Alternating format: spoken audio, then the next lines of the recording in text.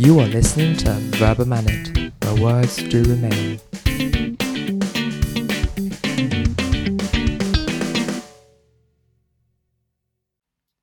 The famously proclaimed father of democracy in Hong Kong finds himself behind bars today. Martin Lee is the 82-year-old barrister politician who has been convicted, just like other prominent Cantonese faces, for the pro-democracy protest of August 2019. But how did he get here? Why did he come out of political retirement? How did the star of Hong Kong's struggle for democratic values end up facing charges?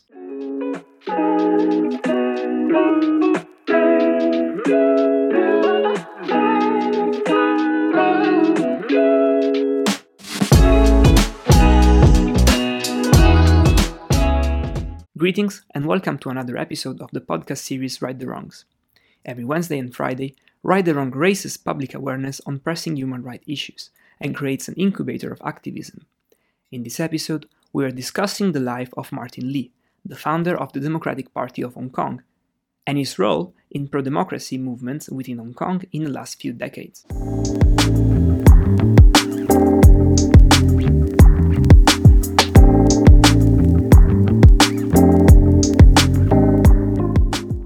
If in the end it was two journalists, Dmitry Muratov and Maria Ressa, who were awarded the Nobel Peace Prize, Martin Lee was a serious contender for it. Born in Hong Kong in 1938, he studied law in England and then began practicing in Hong Kong in 1966. He served as the chairman of the Bar Association from 1980 to 1983. He also got involved in discussions on Hong Kong's retrocession to China. In 1985, he joined the Basic Law Drafting Committee. He was however expelled for condemning the Beijing government after the 1989 Tiananmen Square incident. "I'm asking you one more time. Do you accept this white paper?" Lee shouted, raising a copy of the proposal into the air. "No," the crowd yelled in response. "Neither do I," he screamed, throwing the paper to the ground. The proposal was then burned. A pro-democracy banner tied to a bunch of balloons was raised in the sky. This was Martin Lee in early 1988, addressing a rally against the British White Paper proposal. It was an embarrassing reply to demands for direct democracy in the city, when it was still a British colony.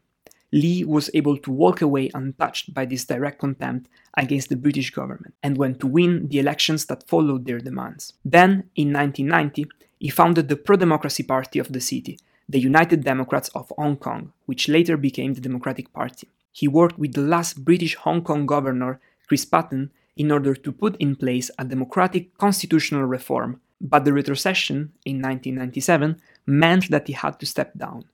Since then, he continued to lobby locally and internationally for more democracy in the area. The situation of Hong Kong is quite peculiar. It used to be a British colony, and after the retrocession in 1997, it became a special administrative region of China. It is under Chinese rule, but has its own judicial, political, legislative, economic, and financial system. There have been many protests in the last 20 years. However, the biggest and the most consequential one was the movement that took place from 2019 to 2020. It was a response to the introduction of a bill that would allow the Hong Kong government to transfer criminals more easily, especially toward Beijing. Peak of the protest was reached on the 9th of June 2019, when hundreds of thousands of protesters filled up the streets. After the government suspended the bill, an even bigger protest broke out to push for its withdrawal, and as a reaction to the excessive use of force by the Hong Kong police. This led to a protest movement asking for more democracy, that was shut down by the National Security Law, passed on the 30th of June 2020.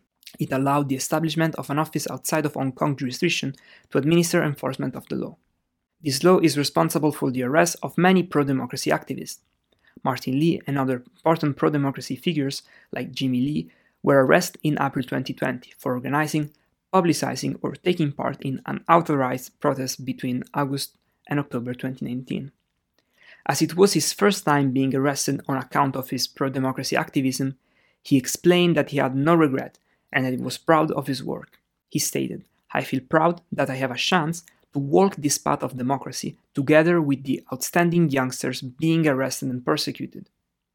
It is important to note that some young protesters criticize Lee and other moderate activists due to the ineffectiveness of using peaceful means to achieve democracy. Nonetheless, Lee's devotion for the democracy cause in Hong Kong is what led to him being nominated for the Nobel Peace Prize. The two Norwegian parliamentarians Mathilde Tybring-Gjedde and Peter Folich, who nominated Lee, said he was a source of inspiration for the pro-democracy movement in Hong Kong and advocates for freedom around the world. His peaceful work to ensure democratic institutions and political and civil rights, even in the face of tensions from mainland China, led to him being recognized. Frolich has even stated that he devoted his life to the cause.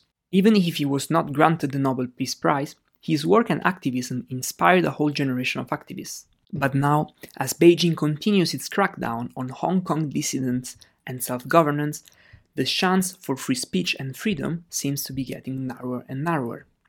Lee is behind bars, facing an 11-month conviction for participating without permission in protests in 2019.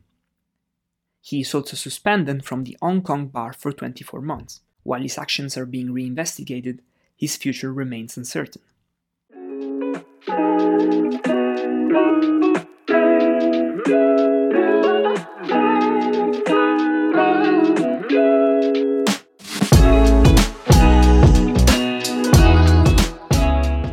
That's the end of today's episodes on Martin Lee.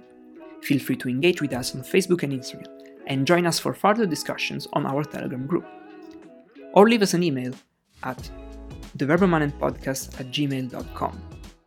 This episode was written by Zineb and Sanshit, produced by Ines, and brought to you by Right the Wrongs under Verbomanen. The next episode of Right the Wrongs will air on Friday. You can find the program wherever you find your podcast, bringing you detailed updates on pressing human rights issues. Till next time, take care.